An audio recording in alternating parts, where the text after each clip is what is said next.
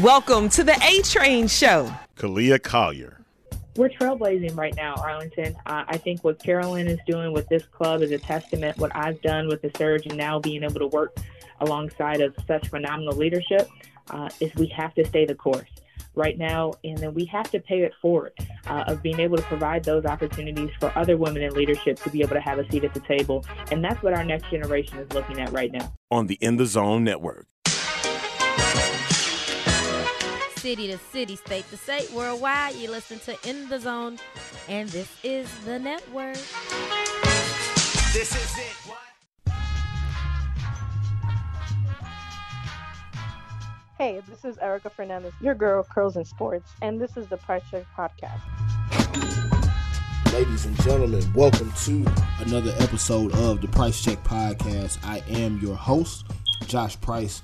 Checking in here on the In the Zone Network, going city to city, state to state, worldwide. You are listening to In the Zone. Of course, want to do a quick, express lane version of the podcast. Something, quick, in and out, 10, 15 minutes, nothing too long. But wanted to put some content out as we look up, we're right at about the quarter mark of the NBA season. Right at about 17, 18 games for, most of the teams that at least, so far haven't been hit by the COVID bug. But, that's enough of a sample size to start looking at things like MVP race. And so, MVP, something that always factors in not only from season to season, but also from a historical context as you look at the legacy of certain players and, what their accomplishments are throughout their career. And, of course, reason why I want to bring this up, we saw a little bit of an MVP performance last night from one LeBron James. Of course, we're recording this January 26th here on Tuesday, night after the Lakers played Cleveland Cavaliers in Cleveland. LeBron, of course, going back to where it all started, goes out 46 points, 8 rebounds, 6 assists, 21 of those 46 points in the fourth quarter. Just had monster performance. Now, granted, I know some people are probably listening like, hey, it's just the Cavs. Why are we making a big deal out of this? At the end of the day, LeBron James is 36.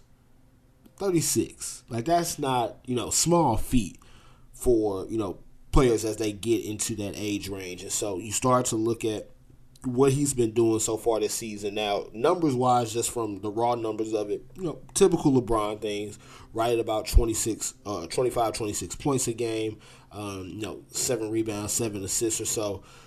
But I think one of the things that has stood out to me, especially last night and then also early on here in the season, he is shooting the three ball, in the same way almost that he did his MVP season in Miami in 2012, 2013. He was right at about 40% that season, right at about 41% so far now. Now, granted, him going 7 for 11 from three-point range last night helps that number, but all in all, he's starting to, kind of put together a case. And you can also start to see, how he's carrying himself in some of these games, and just how he's kind of, ratcheted up his performance in certain spots.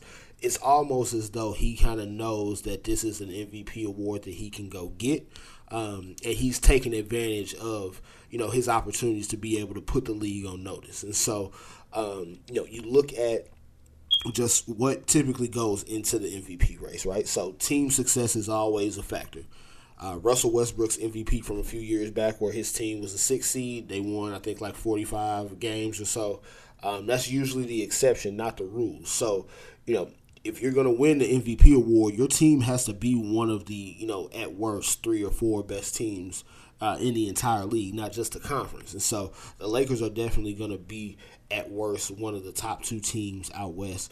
They're going to be, kind of hanging around that one spot the majority of the season where they've been so far here through 18 games. So the team success is going to be there. LeBron's numbers, again, they look exactly like the numbers he's consistently put up throughout his entire career. Again, shooting the three ball a little bit, better, which is probably going to help his case as well. Of course, granted that he can keep it up throughout the entire season, but so far looks like that's something that's going to be able to sustain. So, you also look at the narrative, right? The narrative always factors in. You look at, Derrick Rose as MVP in 2010.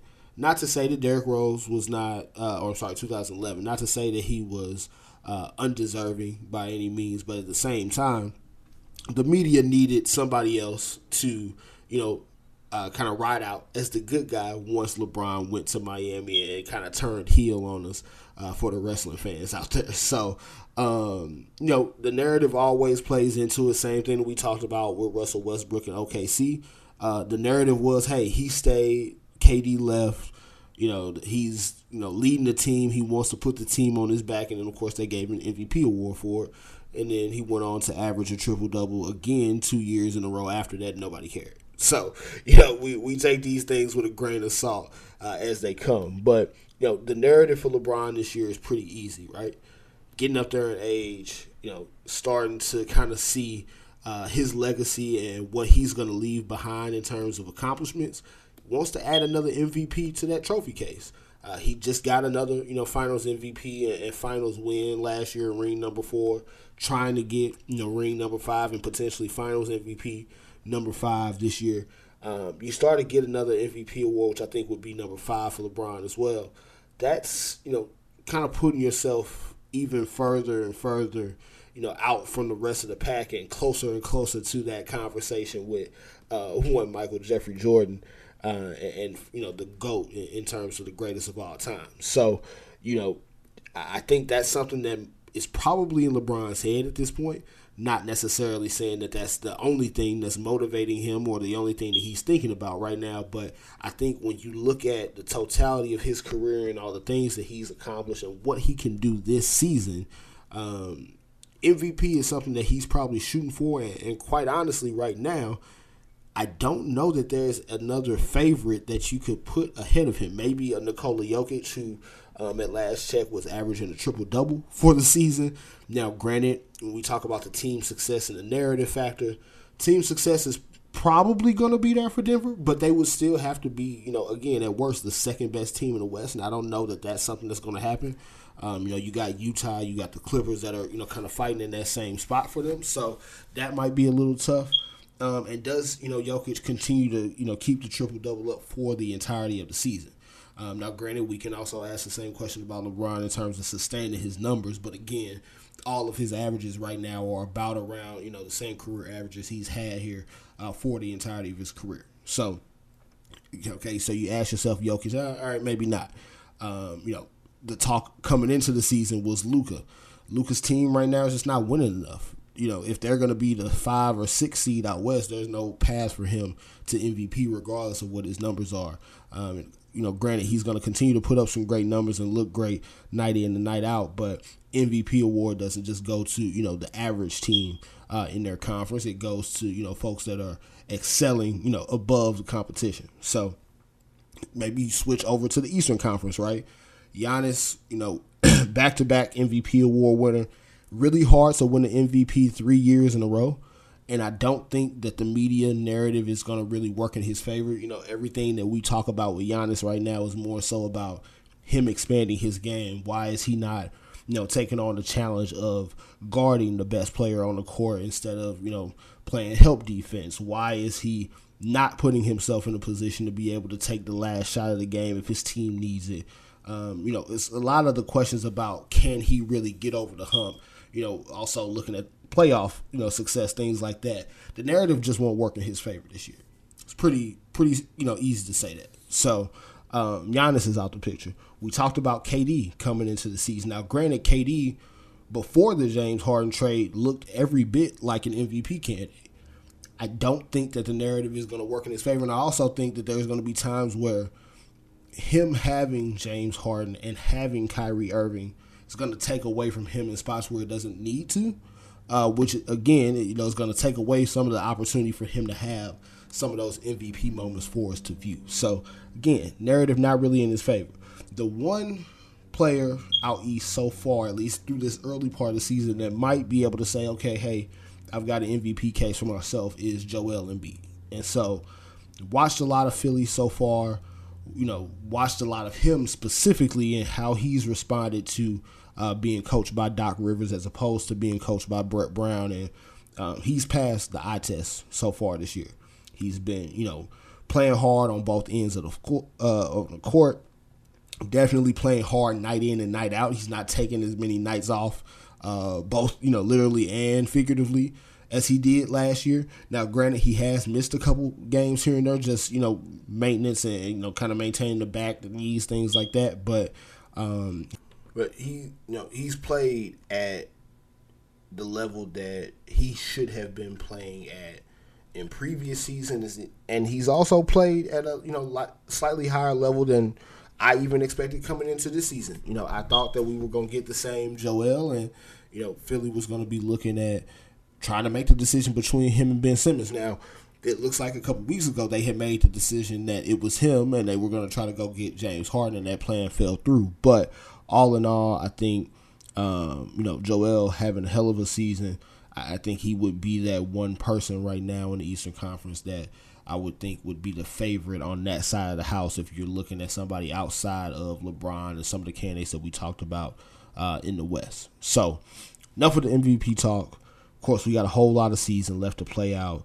Looking forward to seeing how all of this plays out and what names might emerge that we did not discuss and bring up today. But also, before I go, would definitely be remiss if I didn't bring up one Kobe Bean Bryant and Gianna Bryant. Of course, a year ago, lost their lives in a tragic helicopter accident. Obviously, rest in peace to those two, as well as the other families and lives that were lost in that helicopter crash.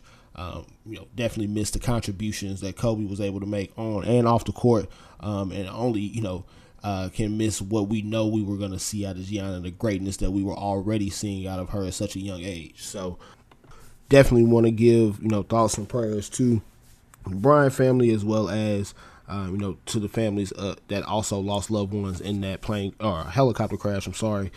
So now looking forward to price check here, moving forward, wanting to do a mailbag episode of some sort here, whether it's our next episode or episode after that, because I do also want to do a kind of a Western Conference deep dive in the way that we got to do the Eastern Conference on our last show. So Western Conference deep dive mailbag episode where we actually have the listeners and fans of the price check and in the zone submit some NBA questions to us to answer on the episode. So stay tuned on how we'll, get the details out to you on how to submit those questions and which, show that we plan to do it on so that you can tune into that.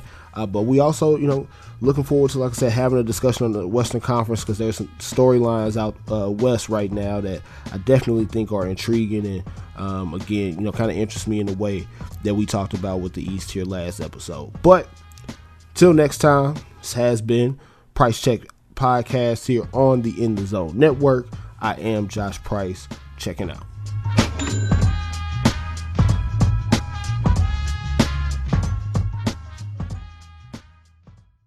This is In the Zone. Because it takes all of us, right? And again, they're doing a lot of great stuff. Some of them make bonehead mistakes, but also when you do good, you deserve to get applauded. So that's why I started my Do Good Award, and I love awarding someone or organization each and every week. Right on, Kelsey. I appreciate you doing things like that. Hey, and leading the way. I love it. Thank you so much. And thanks for having me. And props to you all, too, for just a wonderful platform. I love coming on this show. And I hope St. Louis knows what they got in you. On the In the Zone Network.